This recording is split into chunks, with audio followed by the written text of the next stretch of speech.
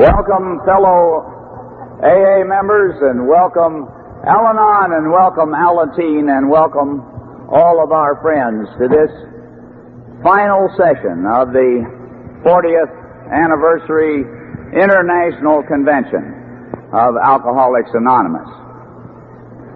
To lead us in the Serenity Prayer, I'd like to call on Reed E. of the host committee. Reed? Good morning. Will you all stand?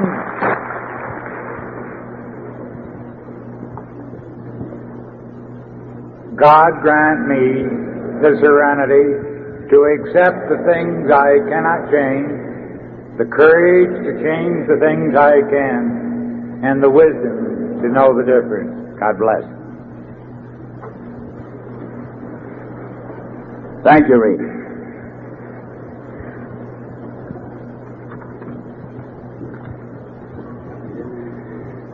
My name is Bob, and I'm an alcoholic. Good morning.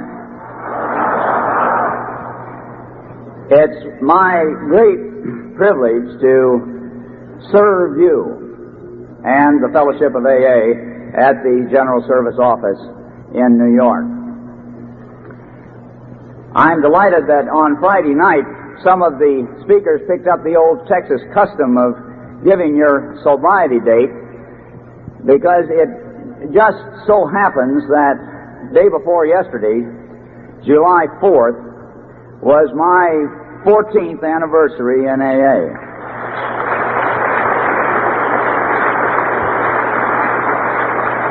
Thank you. That will remain as one of the great thrills of my life.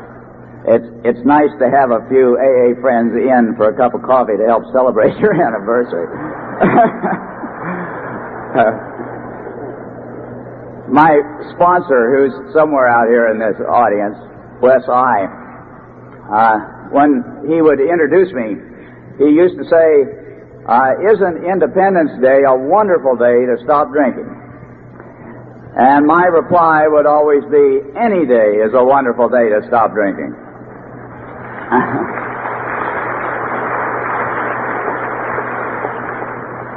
There are some inevitable announcements.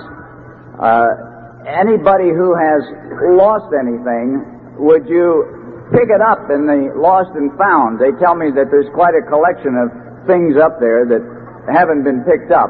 That's in the host committee office, just to the right of that coffee machine up there. Second, you all received questionnaires about the conference, the convention. Will you please be sure and fill them out? Give us your suggestions, your ideas for 1980, and drop them in the slotted boxes that are right at the entrance doors on that end of the hall. Some people have asked several of us, about the total number of people here. I've heard everything from 25,000 to 250,000.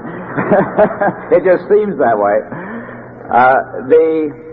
For the record, the total paid registrations at this convention were 19,300.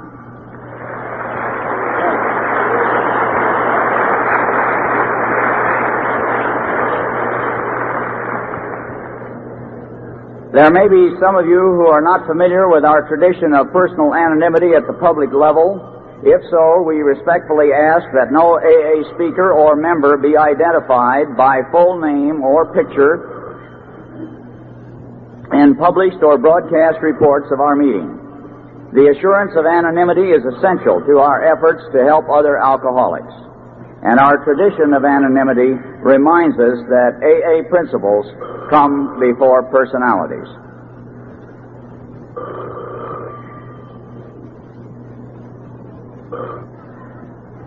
In the AA booklet, Came to Believe, there's a little story that I'd like to share with you. It's about a young woman who came to AA and got sober, and she was at a closed meeting And when it came her turn, she remarked that she was kind of tired of all of the emphasis on the spiritual side of the AA program. And she just wished that somebody would talk about the other aspects of the AA program. So an older member there said, well, dear, I have a lot of time after this meeting is over, and if you'd like, why don't you just stay with me and we'll discuss the non-spiritual aspects of the AA program. So she writes, they did have their discussion about the non-spiritual aspects of the AA program, and she says, you know, that was one of the shortest discussions I ever had. The point, I guess, is that it tickles me a little when I see this meeting billed on your program as a spiritual AA meeting. In my book, all AA meetings are spiritual.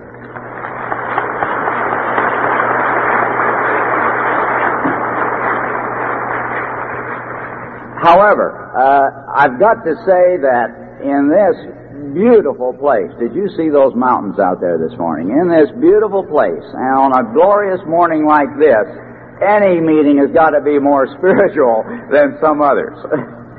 Now, I'd like to turn the AA meeting part of this over to the man who is here to lead it.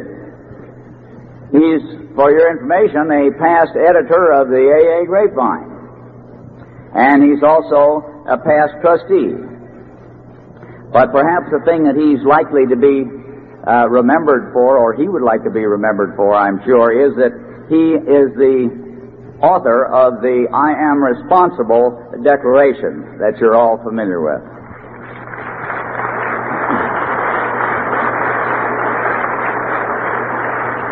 And besides that, he's a wonderful guy, Al S.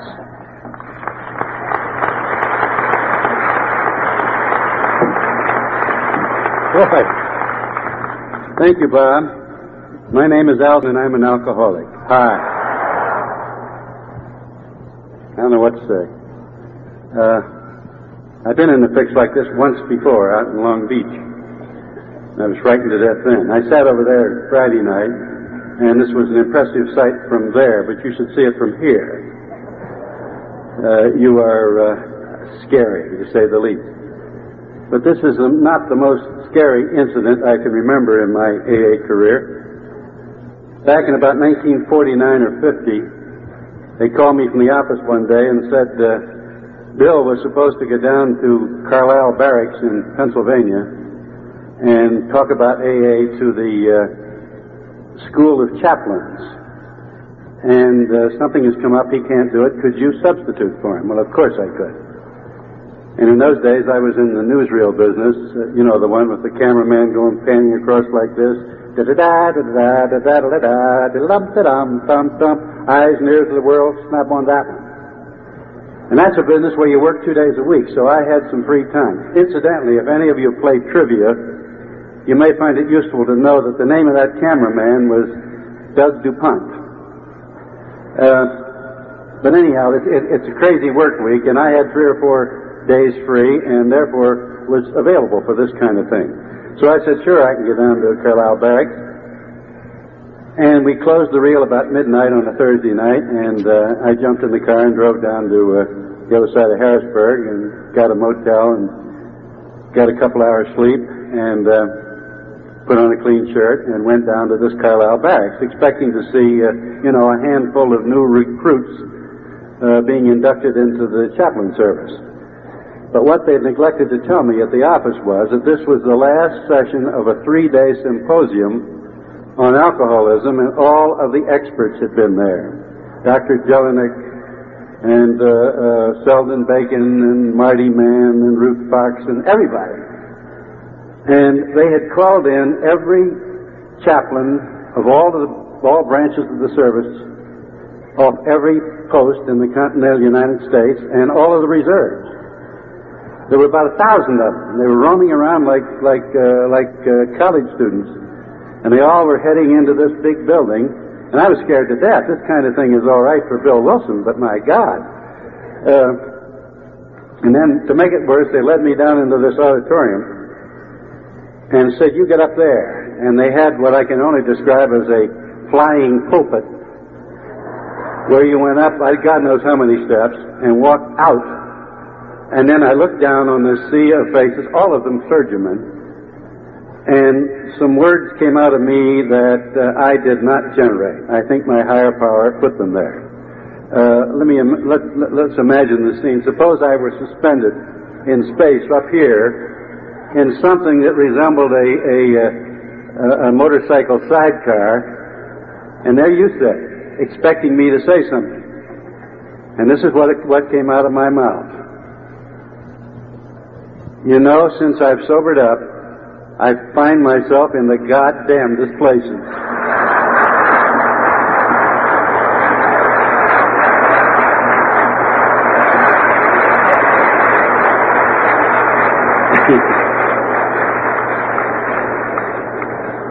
And that turned out to be the right thing to say, because they roared just as you did, and I was comfortable. And this painful thing became a lot of fun, because they started yelling back at me questions, and I was yelling back at them, and we had a simply wonderful time. I expect there are a lot of people here who may not realize how these huge conferences came into being. Prior to 1950, Bill and Dr. Bob and most of the people who have guided us so well didn't think we could do this kind of thing. That it was too public, that it would undermine the spirit of anonymity and certainly go against our tradition of attraction rather than promotion. And they were afraid to do it. But along late in 49 and the beginning of 1950, Bill and a few others knew that Dr. Bob was dying of cancer.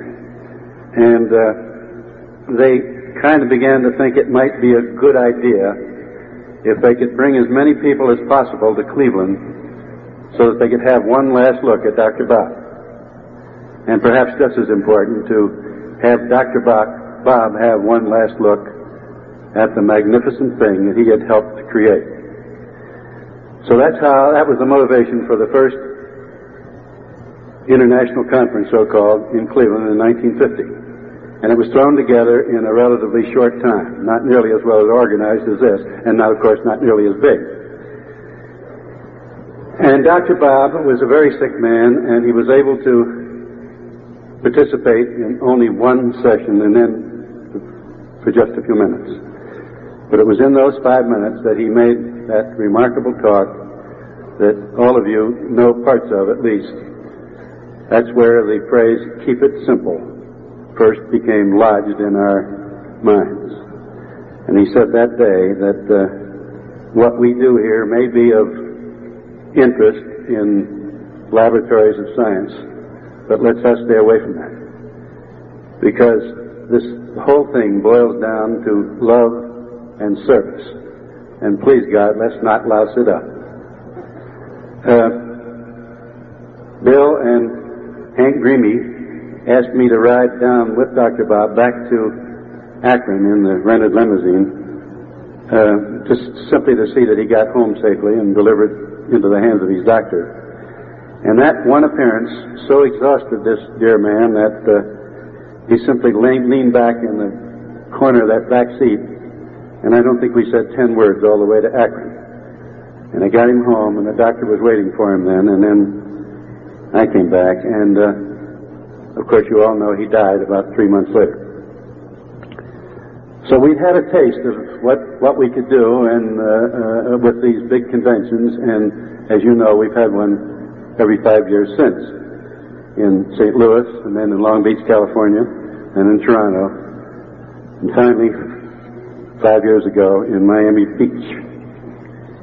And Bill, of course, was the centerpiece of all of those. And he got to the Miami one all right, but was stricken, I guess, before he got there, and was rushed off to the intensive care section of a local hospital under the care of an AA doctor who had been treating him. and all of his conference appointments were canceled. And the conference tried to stumble on without him.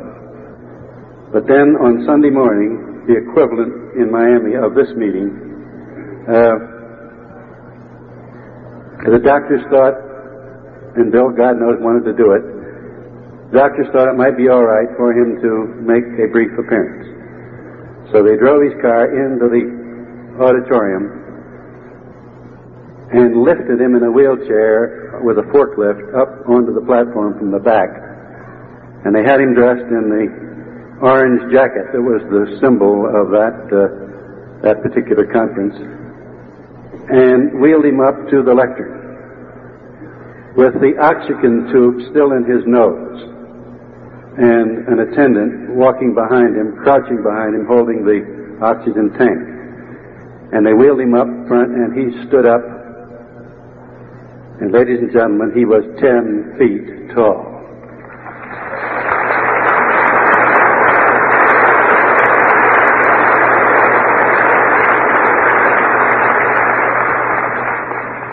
And I was down front that day, and I had the presence of mind to turn my back to the platform and look out at the faces. And the awe and the admiration and the love that I saw in those faces is an image that I will carry the rest of my life. It was really a great, great moment in AA history. So if to some of us old-timers there seems to be something missing in this conference, there is. And his name is Bill. But Bill, of course, would be the first one to say, carry on. And of course, we have carried on. I'm going to try to do something here that I think may mark this occasion for all of us.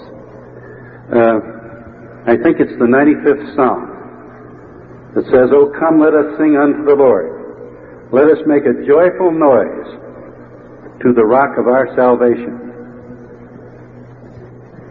It was Bill himself who named this man as the rock upon which Alcoholics Anonymous stands. And all of us who have the privilege to know both these men know that this fellow over here was the cutting edge of AA, the sword in the stone, so to speak. And together they constituted our rock of salvation. So let me resort back to the newsreel business here for a minute. Lois, in the letter in the front part of the Al-Anon's excellent program, says that Bill is still with us, and certainly he is.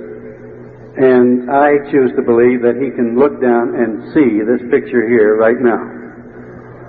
So let me, again, be a newsreel editor, and let's put a soundtrack to that picture. We're going to make a joyful noise unto the rock of our salvation. I'm going to ask each of you, on the count of 3 in a minute, to shout your first name just as loud as you can and with as much love as you can put into it, so that we'll put a soundtrack and send that up with this picture. Ready? 1, 2, 3.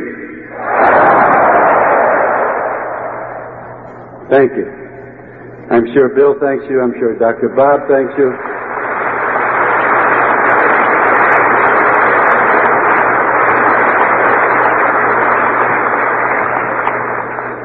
And I'm sure my sponsor, Dan, thanks you too, because he's up there also.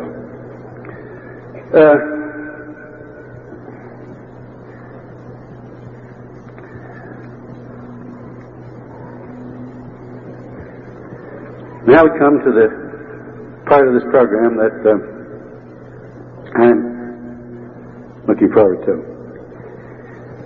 Your first speaker tonight, I think perhaps other than Bill and Dr. Bob and Lois, his may be the best known name in all of AA. I've known about Chuck for years, heard his tapes, know a great deal about him, and everybody insists that I have known him for years. They say, "Sure you know Chuck Chim." I said, "No, oh yes, you were on the same program back there and so and so. I say, no. And there were times I almost had to fight about it. I don't know why our paths haven't crossed, but they haven't. We met coming up those steps here just a few minutes ago. But that doesn't matter. AA collapses things like that very quickly and very easily. And now I'd like to introduce my very old and dear friend, Chuck.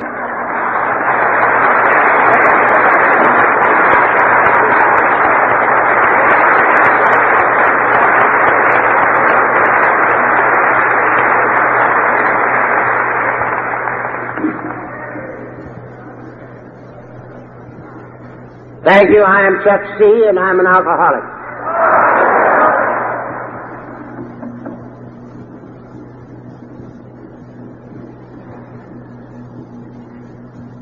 I sort of asked God that maybe I won't louse this up.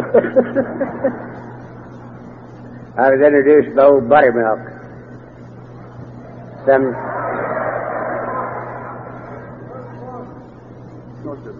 I was introduced by old Buttermilk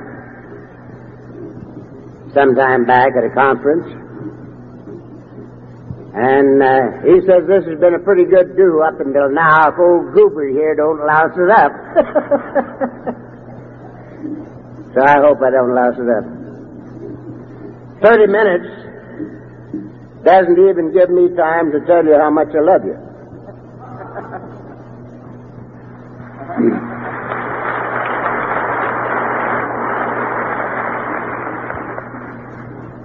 I do well to say good morning in 30 minutes.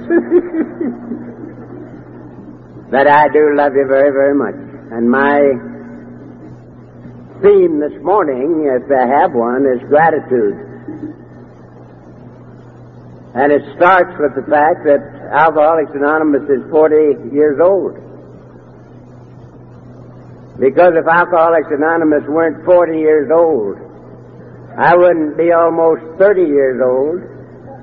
And if I wasn't I am most grateful to the committee for allowing me to be here with you and tell you that I love you.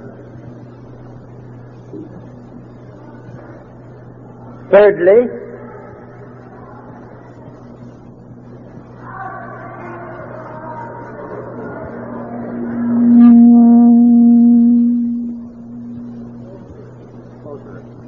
they told me to stay away from this thing. It might bite. But I sort of sympathize with you. I haven't heard anything in this auditorium yet.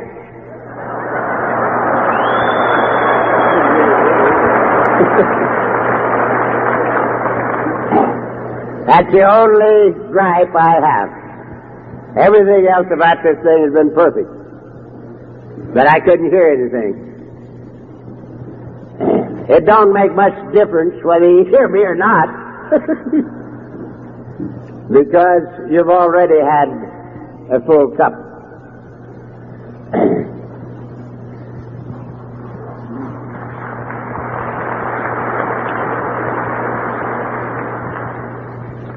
Last Sunday, just a week ago now, an AA and Al-Anon friend of Mr. C. and myself threw a bit of a bash for us to celebrate our 50th wedding anniversary.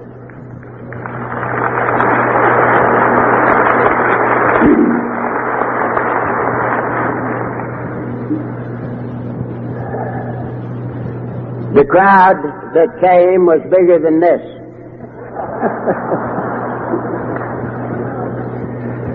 They wouldn't have counted up quite so high, but they'd have filled this auditorium. And amongst them were people from far away. We got telephone calls and telegrams from practically all over the world. And one of our sons flew 30 hours. He came from England and went right back to England just to spend 5 hours with us last Sunday. Now, 30 years ago, the woman that has been married to me for 50 years was divorcing me. Our 2 sons wouldn't come home when I was around if they could help it. And just 8 short years ago, our youngest son wouldn't have come if he'd have been in town. So these are a few things that I'm grateful for. Now, my fight in this deal happened from 10 years before I got here until I came.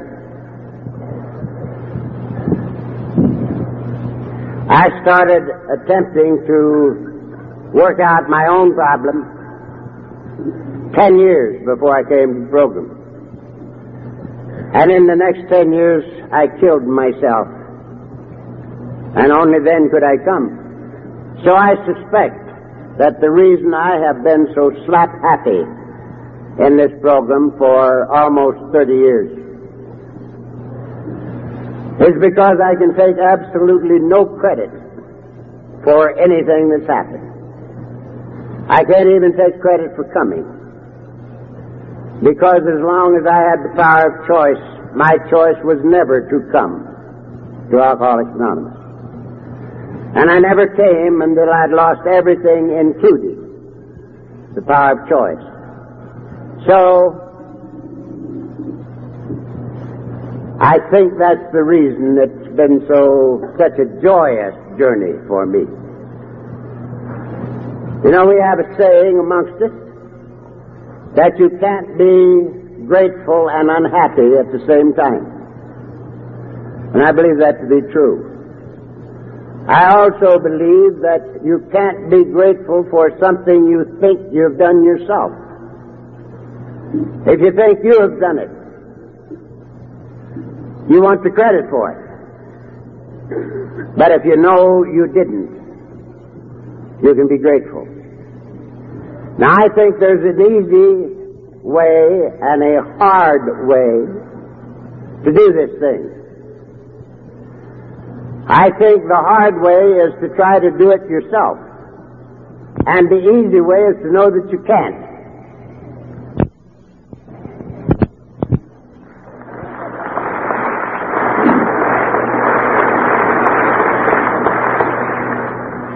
So everything that's happened to me in this program has been a plus.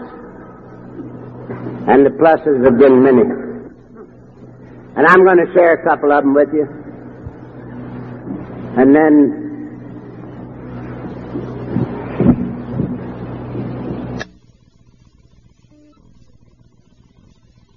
used to dream. My drinking life was 25 years. So the next 25 years was schooling, preparation. And now I have had something like 30 years in the fruition of the dream. Now, who is there that can say that that schooling period wasn't just as necessary in my life as having the dream in the first place? And who is there to say that that was bad? Not me. Because out of the worst possible life came the best.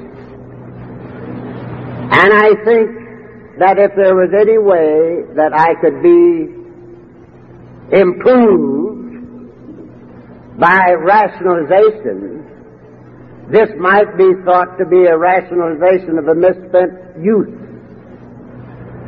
But there's nothing to be gained. Because I'm not going any place. I have nothing to prove and nothing to win. And I share this with you simply for this purpose. That those of you who maybe have not yet realized the glory of being a member of Alcoholics Anonymous and being sober, which means being able to live comfortably, peacefully, and joyously with ourselves. That may be looking at that, we can see the grandeur of this thing itself. Alcoholics Anonymous is bigger than all outdoors. When I got here, I think 95% of us thought if we hadn't had a drink today, we were sober.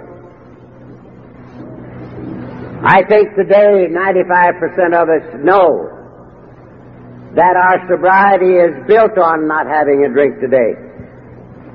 Physical sobriety is the foundation. But sobriety is fourfold. It is physical, mental, emotional, and spiritual. And it adds up to being able to live comfortably, peacefully, and joyously with ourselves. And when we can live comfortably, peacefully, and joyously with us, we have no trouble at all living with the world around us.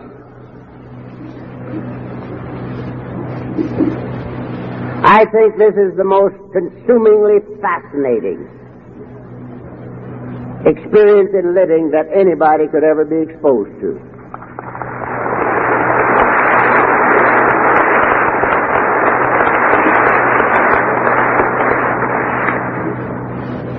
Because, you see, alcoholism is a living problem, and you and I must have a living answer.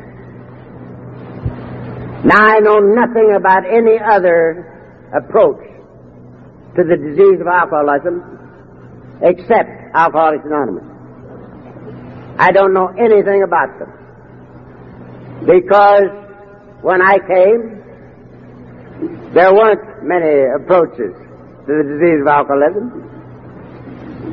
And I got here, and I haven't had a drink or a tranquilizing drug or a funny cigarette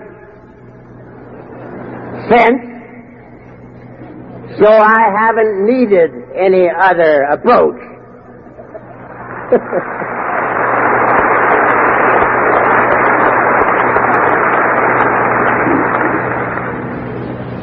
And everything I ever dreamed of having, and everything I beat my brains out to get for the first 30 years of my life and business, has come into my life in the last 29 years and 6 months. And it all came from the same place. Because my entire life, for 29 years and 6 months, every department of my life has been a 12-step call. My business, my home, my play, my AA, and my church. Every bit of it has been a 12-step call. I started in 29 years and 6 months ago trying to rub out a record.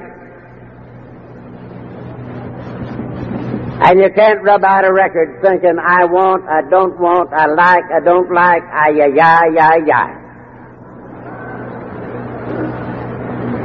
If you're going to rub out a record, you got to do something for somebody without a price tag on it.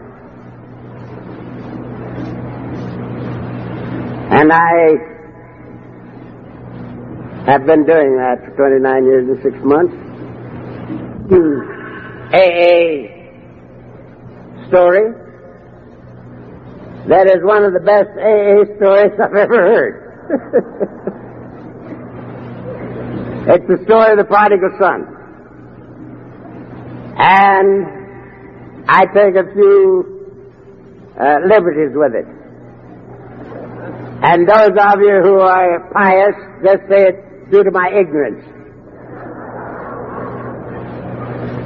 But this is my story.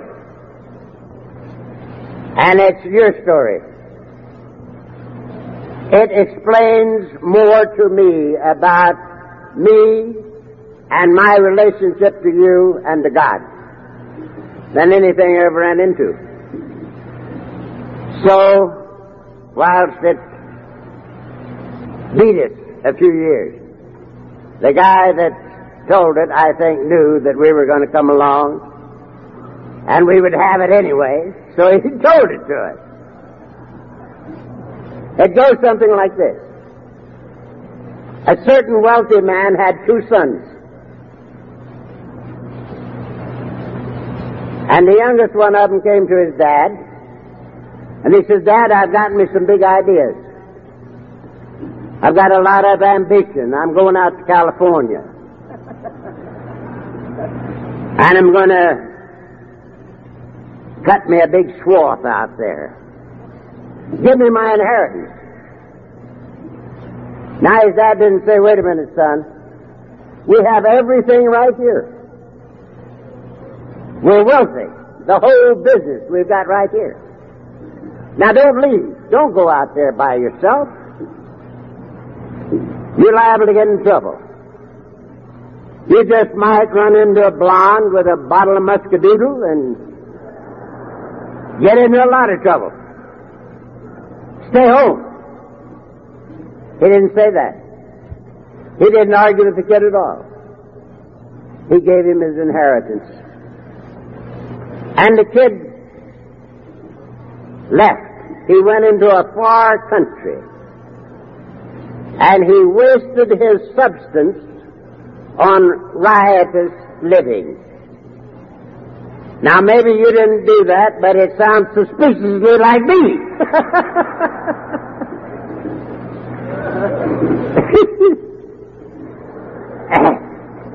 And after he'd spent all, there arose a mighty famine in the land. Now this, as serious as it is, it just tickles me to death. If there's ever anybody that should be acquainted with famines, it's this outfit right here. I don't even believe they make famines like that no more. There arose a mighty famine in the land, and the kid came to want. So what did he do? He did just like you did, and he did just like I did. He went to a man in that country. He didn't go home. He went to a man in that country. What'd you do? You went to a man in that country. You went to the doctor, to the priest, to the preacher, to the psychiatrist. Every place. But to come back home. And the man put him to work. And this is most interesting too. He put him to tending the pigs. Now the thing that makes this so interesting, this was a Jew boy telling this story, and Jews don't like pigs. There isn't anything in the world that would be worse for a Jew than tending pigs. And what he's trying to tell us is that the boy was down. We have a word for it in AA. It's a low bottom. And here he was in the pig pen, tending the pigs. And when he was in there tending the pigs, he got hungry.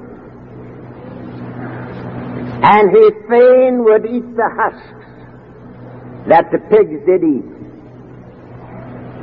And no man gave unto him. How well I know that pig pen. He was beyond human help. No man gave unto him. Beyond human help. And we have a little thing that sort of fits that. Probably no human power could have relieved our alcoholism.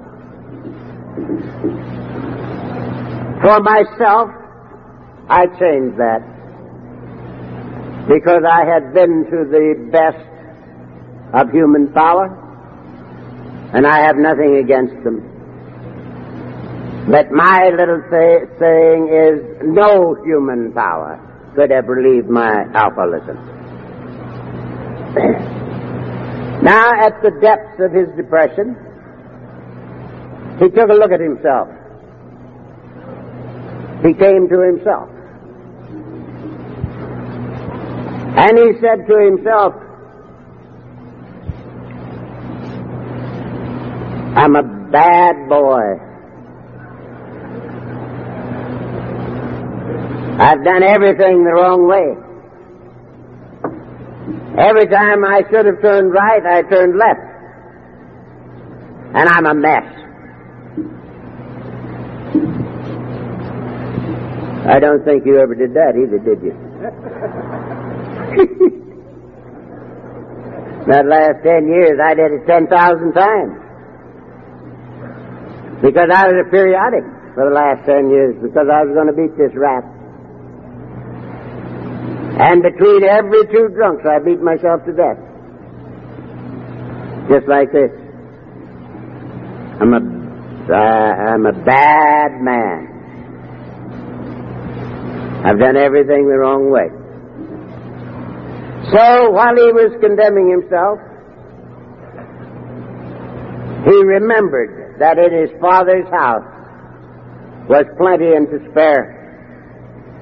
But he said to himself, I can't go back and say, look, Dad, I'm your son. Do you remember me? I'm your boy. How about taking me back? He says, I can't do that. And I remember me, when I got to the third step, I had absolutely no objection to turning my will and my life over to anything, to a jackass if I had gotten rid of me. But I couldn't conceive of giving this mess to God.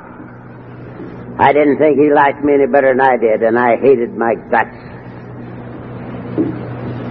And that's just what this thing says to me. He says, I can't go home and say, look, I'm your son. Take me back. And I'll start over. Couldn't do it. But he remembered something else.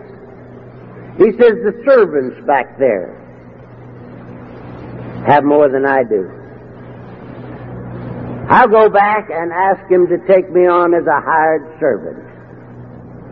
And he made a decision. He says, I will arise and go to my father.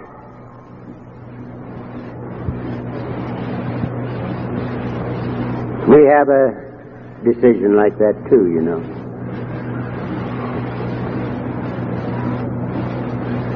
I will arise and go to my father. I came to in January 1946 after a 4 weeks blackout with the clearest head I've ever known in my life. And I had nothing in this body of mine but booze. And I saw me as I was.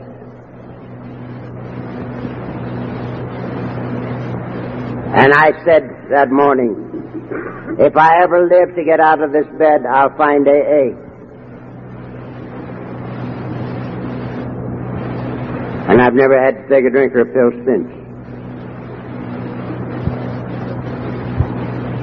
Because the same thing happened to me that happened to this chap.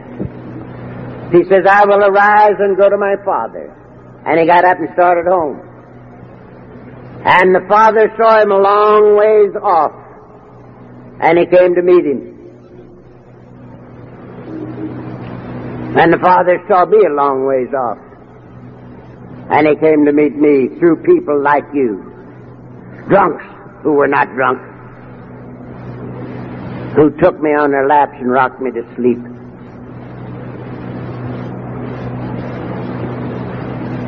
The father saw him a long ways off and he came to meet him. And the kids started trying to tell him what a bad boy he'd been. And again the father didn't hear him. He didn't say, yes, I know all about you. I've kept books on you. I know what you've done. You're certainly a stinker. Now get to grubbing hole and go back here on the back 40 and get to work on those sassafras bushes and persimmon sprouts. Maybe in 25 years, if you've done a good job, I'll invite you in for lunch. He didn't say that. Again, he didn't even hear him. He fell on his neck and kissed him. And he put a ring on his finger, the symbol of eternal life. And he calls to the servants.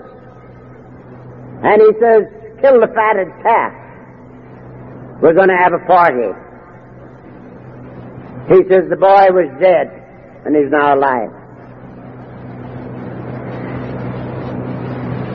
He was lost and he's come back home. Let's have a party.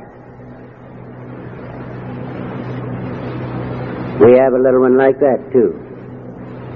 It says that God could and would if sought. God bless you. Thank you very much.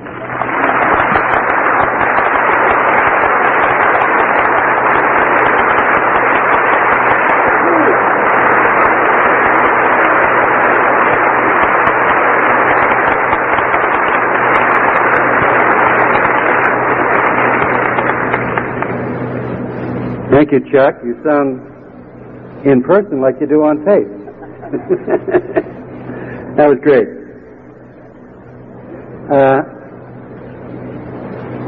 He took some liberties with the scripture, and we do in my group down in Lake Worth, too. Thanks to a gal, a very pretty gal sitting out there somewhere, Pat, we've been given some biblical misquotes, shall we say. And when we get a new person in our group in Lake Worth, we give him the text. And the text is this: Ye shall know the truth, and the truth shall make ye matters in hell.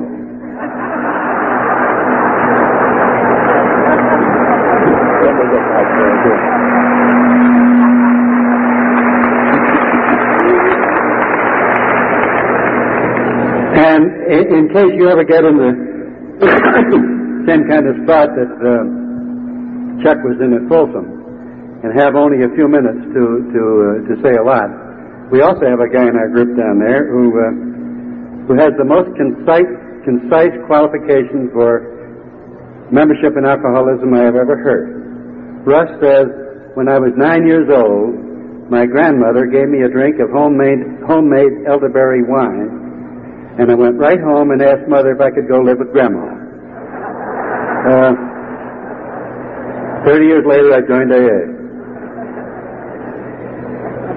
Your next speaker, unlike my acquaintance with Chuck, I've known almost since the day I arrived in AA. He was off fighting a war when I arrived, so it took a little while for him to get back. But I think he was on leave within a couple of weeks of when I showed up in New York. He showed up in his naval officer uniform, looking very grand and very noble. But I felt superior to him, because the one thing I managed in my life that was truly well managed was that I was born a little bit too young for World War I and a little bit too old for World War II. That's the only thing I ever did right in my life. But Yev was in the Navy, and he was also recruiting for AA in the service. He started AA groups in such seaports as Allentown, Pennsylvania, and he... Louder? Can you hear now? I can't figure this out. Can you hear now?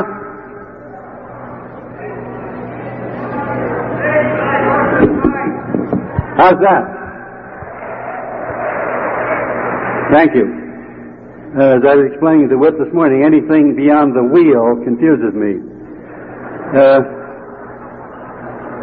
But I've known you for all the time I've been in AA. And since, incidentally, we're identifying time here, it dawned on me that there are 3 times as many people in this room as there was in AA throughout the world when I came into AA. Isn't that amazing?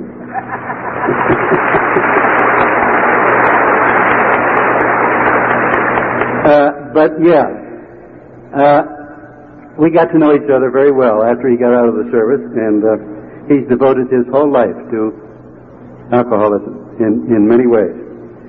And there was one time he was scheduled to speak at a banquet over in New Jersey, and something happened. He had a family situation. He couldn't do it. And again, like Bill, he asked me, he called me and said, could I substitute for him? And I said, sure. And he said, I owe you one. And the church where my group out in Long Island met was an Episcopalian church, and Canon Downs, who was the pastor there, knew all about AA and everything. And he called me up and he said, I would like to have somebody from AA make a typical AA talk from my pulpit. I would like my congregation to know about AA and what goes on back in the parish house here a couple of nights a week. So he said, and the boys tell me that you're the guy who should do it. And I said, oh no, but I got a friend. I got a fellow that can fix you up all right. I thought I was getting you into a lot of trouble. At that time, I didn't know his qualifications. I just knew him as a drunk and an ex-naval officer. So I brought a little gang of hecklers, and we showed up on Sunday morning to kind of give him the business. And the ceremony started, and Yev came down the aisle in all the robes and everything else, helped to put on the service, all the rest of it with Canon Downs. And what I didn't know, that at that time he was a lay preacher in the church. And so the laugh was on me, as it usually is when I try to cook up something like that. But he's a dear friend, and I'm sure if you don't know him, he'll be your dear friend in another few minutes. He's now, has been for a long time, an ordained minister. His name is Yevlin, and he's sometimes known as Yev the Rev. Here he is.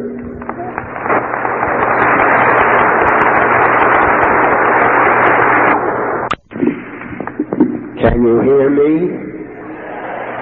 Thank you. Thank you, Al. My name is Yev. I'm a very grateful alcoholic. Hi. I've had the best of both worlds, before and after, and particularly since AA.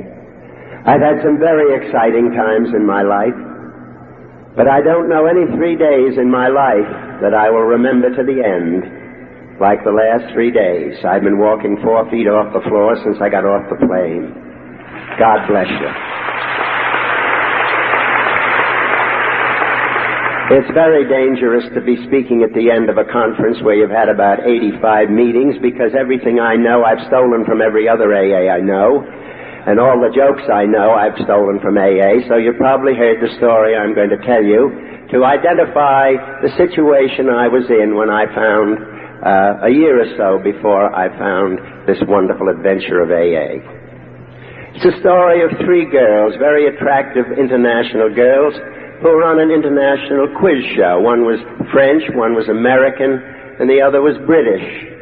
And the British girl was very shy and embarrassed and wished she hadn't ever been on the thing in the first place.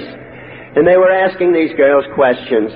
And they finally came to one which said, what would you do if you were on a lonely desert isle with 2 very husky, handsome, brawny young men? And the British girl said, I would be so embarrassed and so frightened I would kill myself. The American girl thought this was sort of silly. She was more practical, and she said, well, I'd look the 2 of them over and pick the huskier one. I'd marry him. While all this was going on, the French girl was sitting there looking at them rather quizzically, and when it came her turn, she said, I heard the question, what's the problem?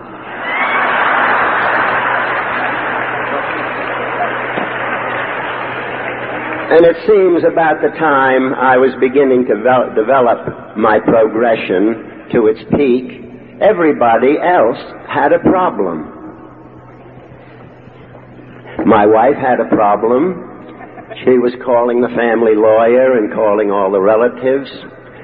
My boss had a problem. He wondered where the hell I was. My doctor had a problem because I was taking a lot of his time to kind of straighten out my nervous tension.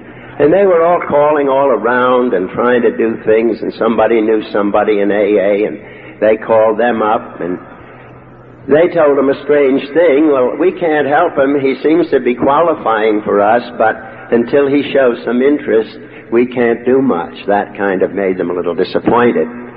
Well, you know, we have a very special round-the-clock salesman for this organization. He's out there working right now, Sunday morning. His name is John Barleycorn. And he was working on me during this time, and about a year later, I found you. Thank God. Now, as I say, I've had the best of both worlds. I had a wonderful life as a young man. I'm different in two respects, I think, from most people who speak at AA in smaller meetings, because the average, I think, started drinking around junior high school or maybe in the 3rd grade, I don't know which. I didn't take a drink till I was 25 years old. And I didn't drink because I had any worries, problems, or felt that I was inadequate about anything. In fact, one of the old-timers that greeted me when I came in, he said, "Yev, you got the humility of a gorilla." I thought I was hot stuff. I inherited quite a bit of money in a depression period when it was nice to have $1 that bought a few things. And this gave me an attitude of wanting everything to be done my way. And so I went merrily on my way with two ambitions. One was to get all the gratification and pleasure I could out of life. And second, to make a career for myself that would be, by all the material standards that we have in this good country, to be a, quote, success, unquote. And I worked hard at this, and by virtue of the fact that I had a little independence, I was able to build up a department in the business I was working for, so that at the age of 29, I had my picture in the financial sections of the New York Times as a junior associate in the business. And of course, having started drinking, I very rapidly got into the American culture of drinking, and I bought my clients and entertained them, bought them liquor. People who got business from me bought me liquor. And the weekends at the club, we always drank. We drank when anyone came home. We drank if we were tired. We drank if we closed a deal. And I was drinking. And for me, this progression was very, very rapid. I never took a drink at the wrong, improper time of day, even to the end. I always would meet someone at a proper time after business or whatever and have a drink. I've never been hospitalized, never lost a home, never lost a job, never been picked up for drinking, driving, never had any of the grim things, and perhaps my message is of more value to those people who have not gone through the gamut of distress and lost so much. I was a prodigal son because I did go into the flesh pots, and as I was described once in my drinking, as a habitué of the plush-lined sewers of Manhattan. I did my drinking in the hot spots. I wanted to go where the action was, and primarily my values were those of a synthetic nature on a completely material plane. Most of you drank, or at least have probably spilled more than I drank in quantity, because I was a periodic drinker right to the end. And to the end, with the peculiar set of values I had, I still thought I was having fun. I was really living. But in that last year, as I say, John Barleycorn did the trick. And fortunately for me, everyone around me did the right thing. I have come to believe it's not so important to describe the silly escapades and the foolish things I did, such as buying a new suit on a mid-June morning, going out into the street in front of the store, seeing how beautiful I looked in my new finery, feeling it was useless to waste it on the office. I had a couple of martinis, went to the ball game. In New York, the Philadelphia team was playing. I met a man in the bleachers who had a couple of whiskey pints on his hip, and I was drinking beer by then, and we shared Boilermakers, and he came up with a very natural and logical suggestion. The next day we followed the teams to Philadelphia and watched the game over there. I got some money and went to Philadelphia. 4 days later, I found my way back to New York. I never had blackouts, but I don't know. I got home, and my gorgeous suit was not what it used to be. When I took that drink at lunch following the purchase of a new suit, if anyone had told me that morning when I went to work, 1, that I would drink, I would have laughed. 2, if they'd said, if you take a drink at lunch, you won't go to work, I would have laughed. If they'd said, if you go to the ball game, you won't go home, I would have laughed. And if they'd suggested I would go on for 4 or 5 days away from everyone I normally knew, I would have been very angry, because I was suffering from the ignorance that makes this disease progress so terribly. I absolutely knew nothing about what had happened to me in a few short years, where from taking a drink and staying in town, playing around for one night, I disappeared from all normal pursuits and people for a week, 7, 8 days, before I found myself back to normal surroundings. I think, however, the important thing is the kind of person I was mixing alcohol with. I had this materialistic goal, which was bred in me, I guess, to be a success. I was spoiled rotten, so gratification was the goal of my life. I had no understanding whatsoever of human personalities and sensitivities. If my neighbor walked to the train with me and suggested some of the problems he had or his successes, I would pretend to be polite, but I would be waiting for him to shut up so I could tell him my problems or my successes. I sought people who were the charming phonies that could solve the problems of the world in saloons, who should manage the World Series, what we should do with the international situation. But my family was wondering whether the bills would be paid. And so I was going along merrily with this peculiar type of values, and alcohol struck.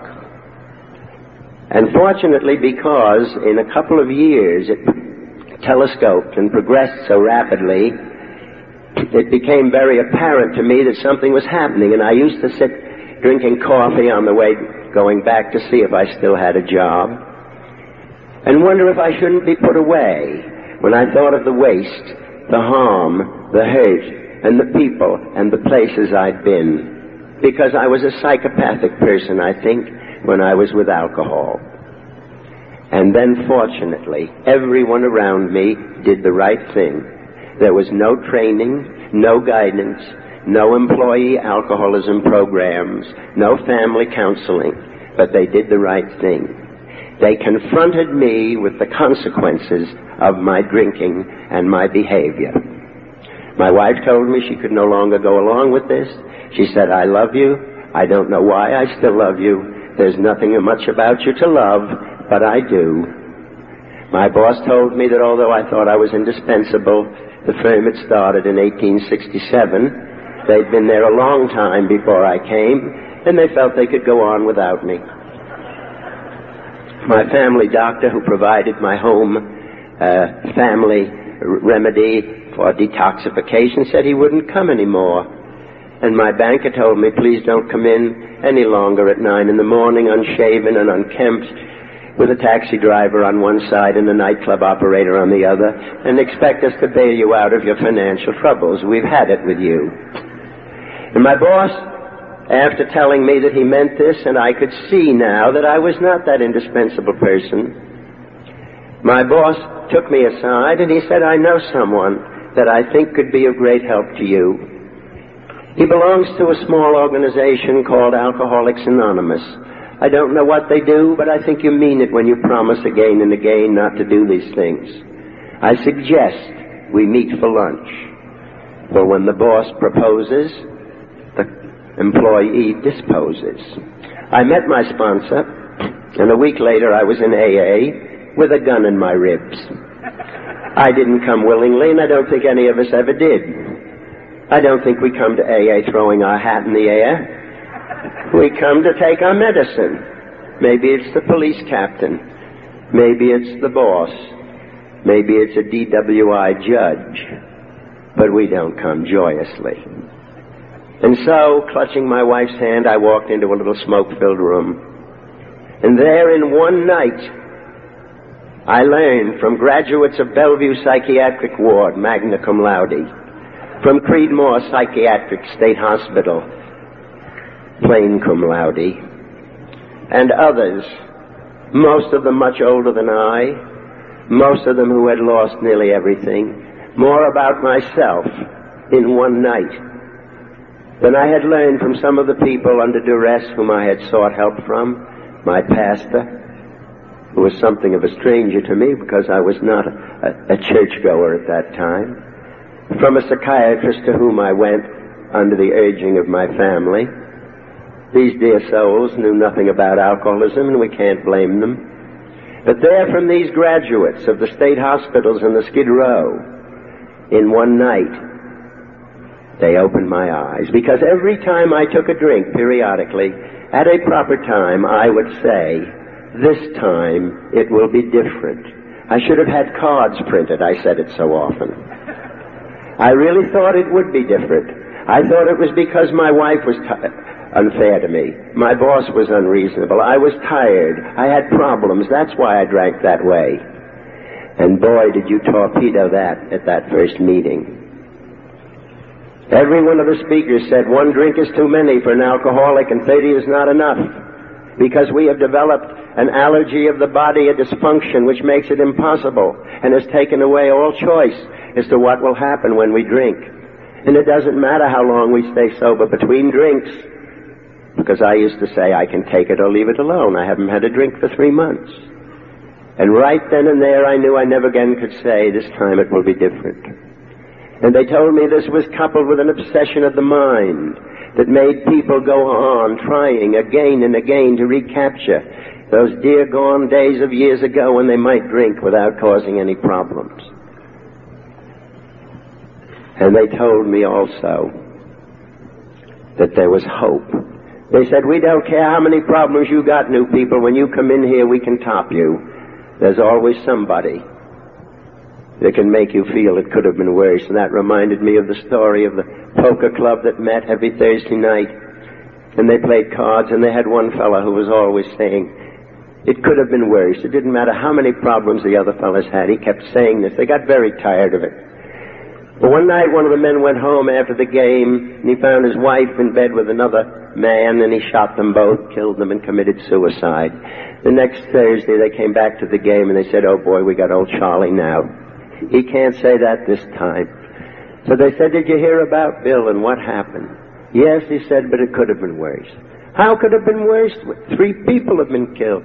Well, he said it could have been worse because it could have been the Thursday before, and it would have been me. So you see, no matter how bad it sounds, it could have been worse. I was delighted to find there were no musts.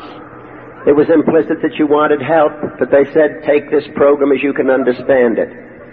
There are no musts here, and I was so pleased because everyone had said, why don't you see what you're doing to yourself? Why don't you do this? Can't you see this? And here they said, it's up to you. You will have to help diagnose your own case, whether you're an alcoholic or not. And so that gave me a feeling of hope. And when I learned I was a sick person, and as Chuck says, not a bad person, that gave me a feeling for the first time of a little bit of worth, because my self-esteem was pretty low.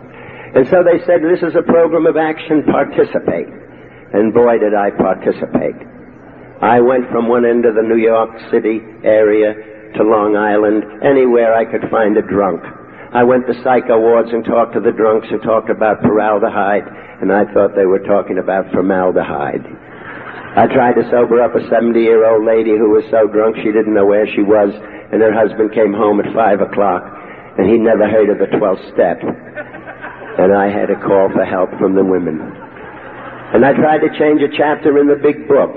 I thought it could be improved. And while I was doing these things, my sponsors were looking at me a little askance and with a little humor in their mind, but they put a hand on each knee and he said, we told you to participate, but you're abusing the privilege.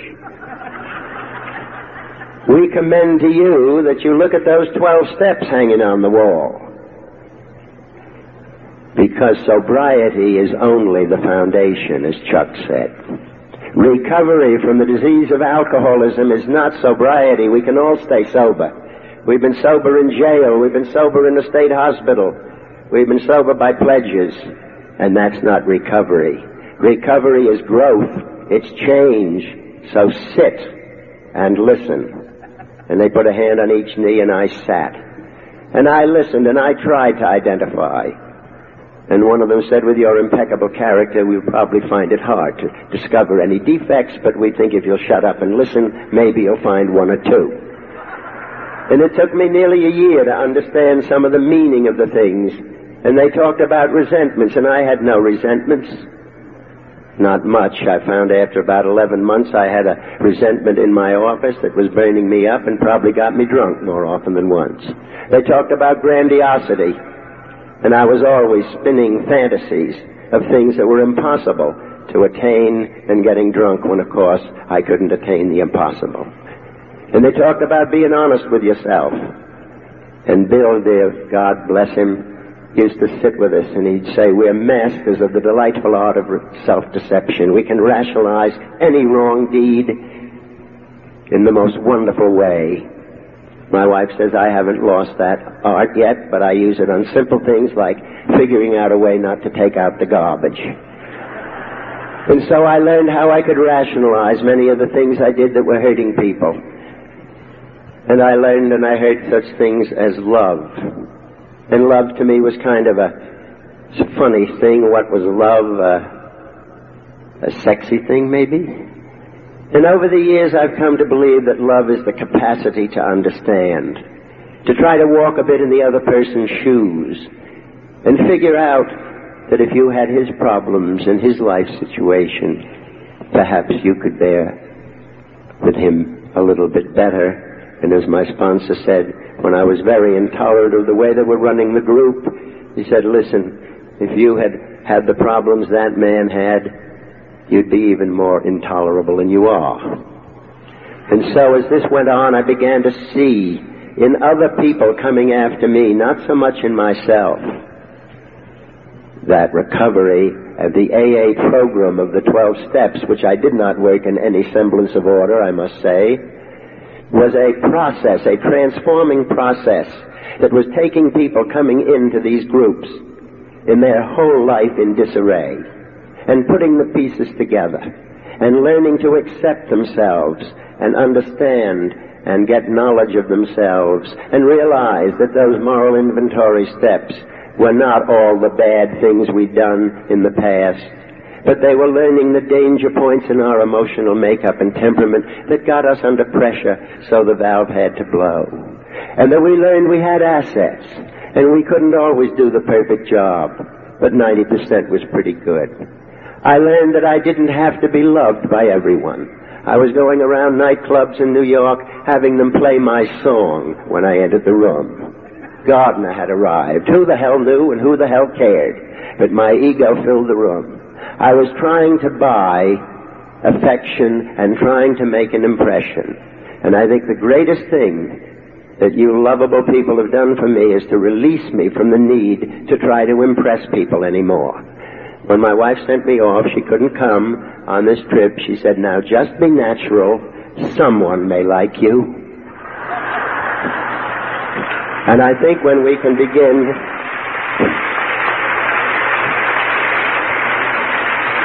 I think when we can begin to laugh at ourselves a little, that compulsion is gone.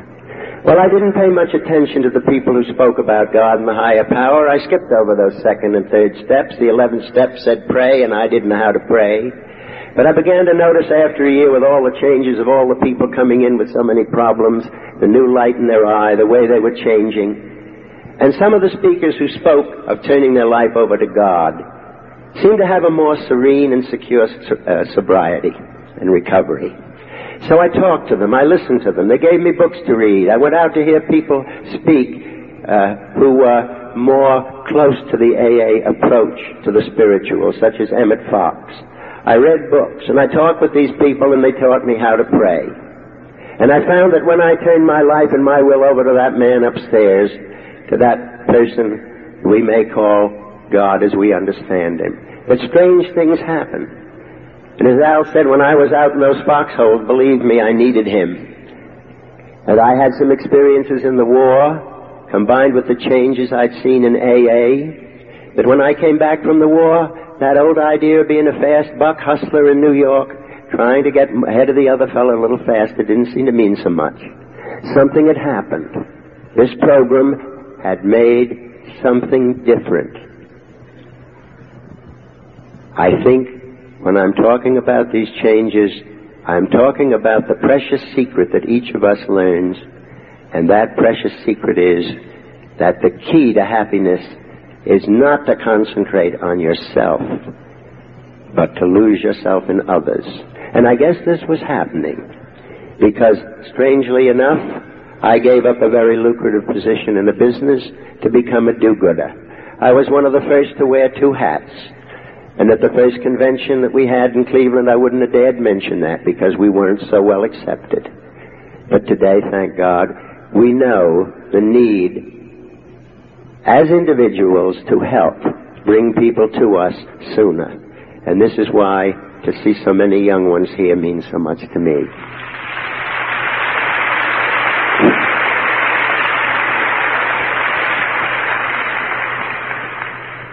And I found this was not religion, this was not theology, doctrine, dogma.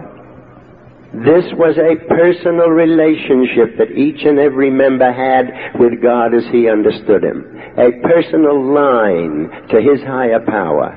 And that when the chips were down, he could turn the tough ones over and see that he had the strength to handle crisis. And so I'm going along, minding my own business, and I went back to church with my good wife. I became a lay reader in the Episcopal Church. Some of you Episcopalians may know what that means. I could read the epistle and the gospel if I stayed sober. And I was so nervous when I had to do it the first time, I nearly fainted. And our rector said, I want you to become a perpetual deacon. I can't afford a curate. I said, Father, I haven't time to go to the bathroom. How am I going to study for orders? He said, you go to a retreat the bishop's going to have next week and listen. Here I was with 70 young people out of seminary, and the bishop in his meditation looks right straight down those 70, right at me, put that beam on me, and he says, God never asked you to do anything without giving you the power to carry it out. And I said, my God, he's looking at me. So I took it on him for 5.5 years. I didn't read a paper. I didn't read a book. On a plane, a train, in the bathroom, I'm studying. And I made it, and I passed the priest's exams. But to do my alcoholism institutional work, the bishop said, your ministry's to the alcoholic, keep it up. Someday you may want to be a priest and you've passed the exams. And so I'm a drunk who became a priest. I think there are some new people here, and I have to tell you, this is not standard procedure for the program of AA. But it shows you what can happen if this transforming process of Alcoholics Anonymous gets hold of you. And it gets hold of every one of us in a transforming way, so that in our own way we have our own ministry to the sick alcoholic. To sum up, I think this program is one of sharing, growth, and gratitude. That's what I've been trying to say in 25 minutes. We come into a loving fellowship of people who understand us. And we come to take our medicine, and we don't know why we're here, except we're scared, and we know we're licked.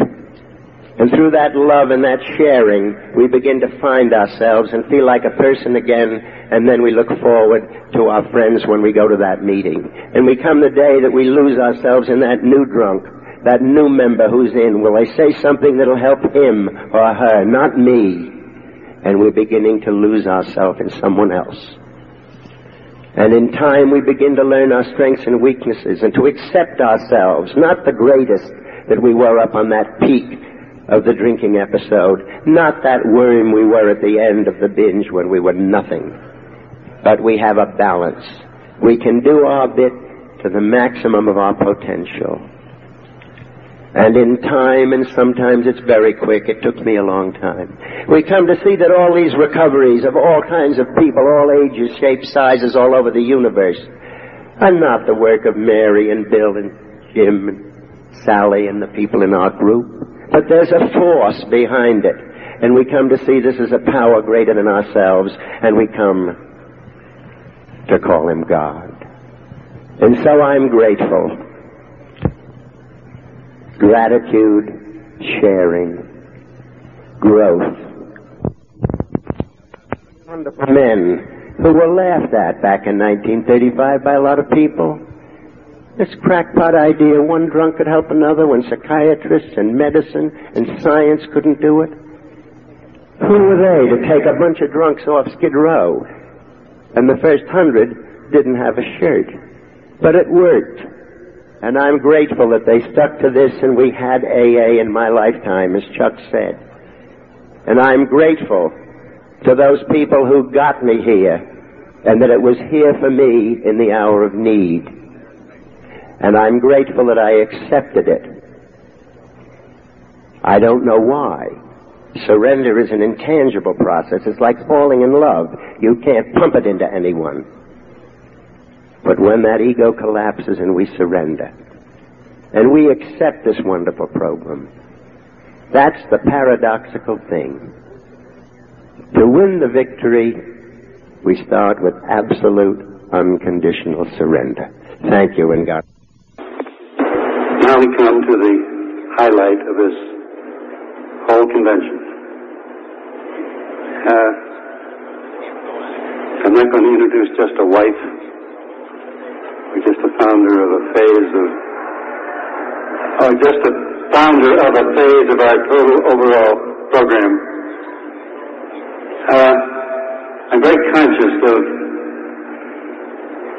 some things now that I might not have been just a year or so ago. My own wife died 14 months ago, and I just left within the last 3 weeks from a visit with our 2 children, 2 daughters.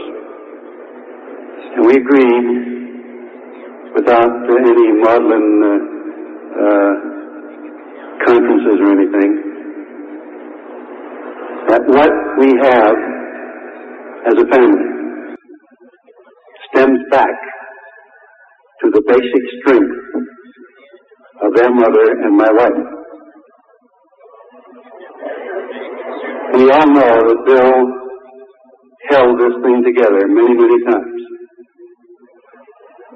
And what the ultimate history of this fellowship will show, I know, is that Lois held Bill together just as often as he held us together. So we're going to try to elaborate. How can you elaborate on this lady? I now give you a very great lady, our very own very great lady. Here is Lois.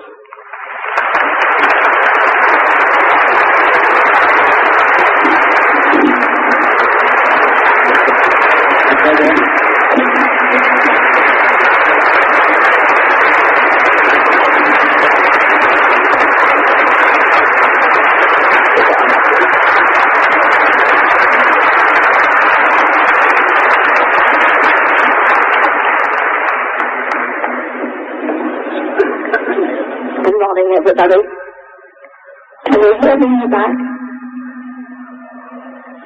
I don't know whether that was no or yes, but I'll talk as loud as I can.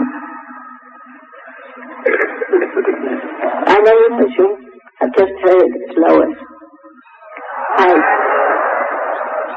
But I don't know whether I'm AA or Al-Anon.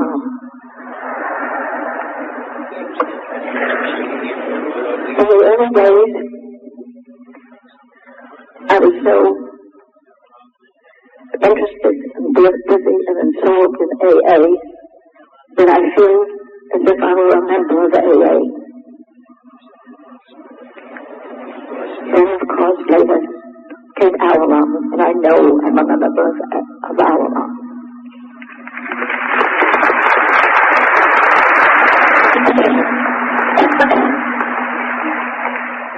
Excuse me.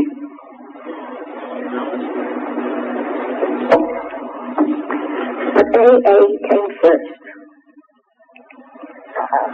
And I want to tell you how tremendously grateful I am to AA. AA, I think, is the greatest thing that's happened in the world that I know about.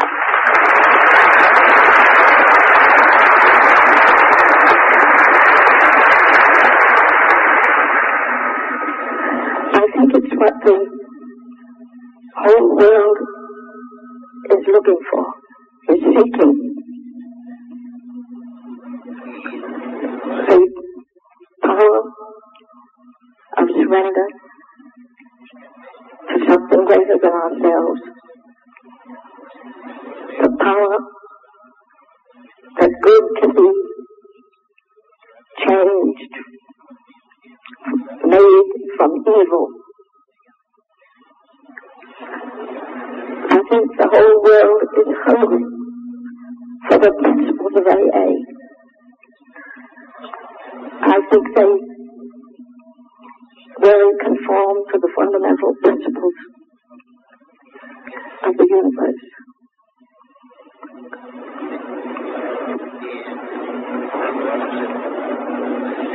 And AA, of course, has shown me personally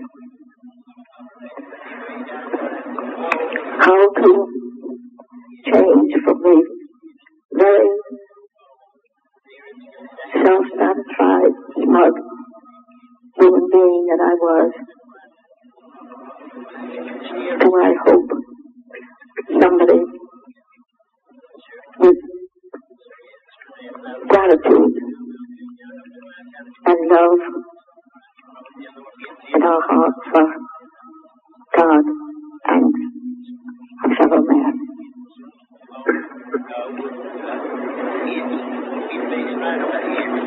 My own personal recovery was really came about through a sign of my own temper. And I hadn't realized before how much I needed to change my life. I go along with Bill because that's what a good wife does, not because I personally needed any change. And it wasn't until I recognized that and had to lose my temper and throw my shoe when Bill suggested we go to a meeting that I recognized that I needed to change. And at Al-Anon, we have copies everything of AA, all the steps and the traditions and the third legacy. And my speech, my talk with you here tonight, is going to be very short.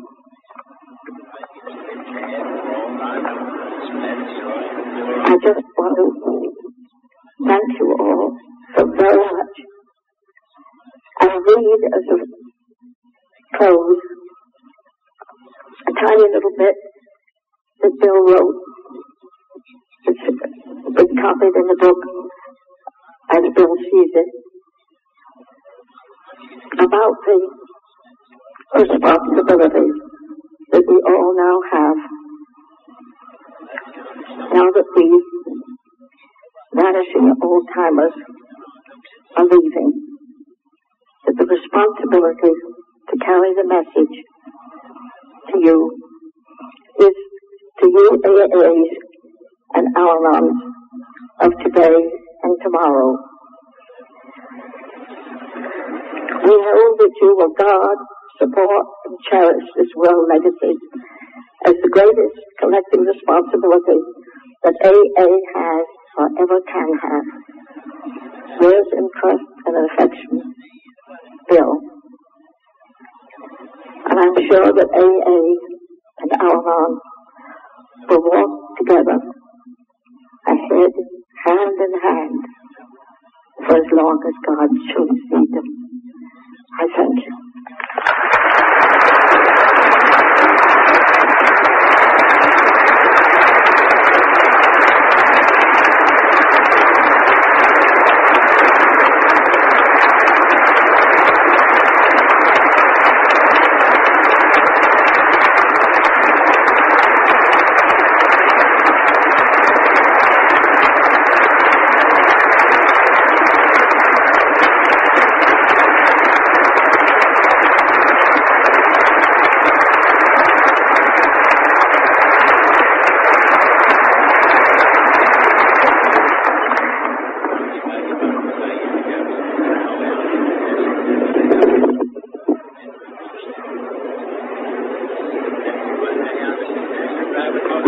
I promised, was a highlight.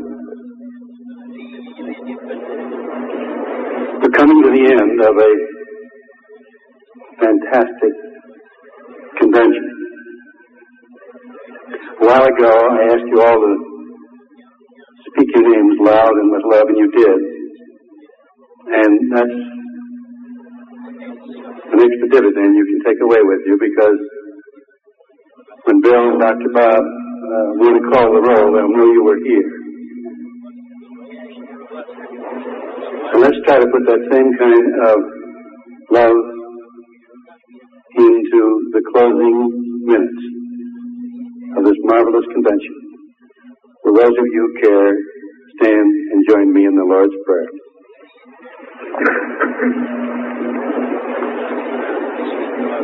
Our Father, who art in heaven, hallowed be thy name.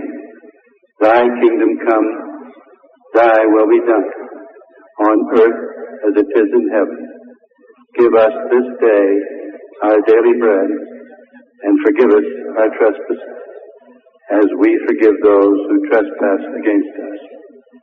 And lead us not into temptation, but deliver us from evil. For thine is the kingdom, and the power, and the glory, forever and ever.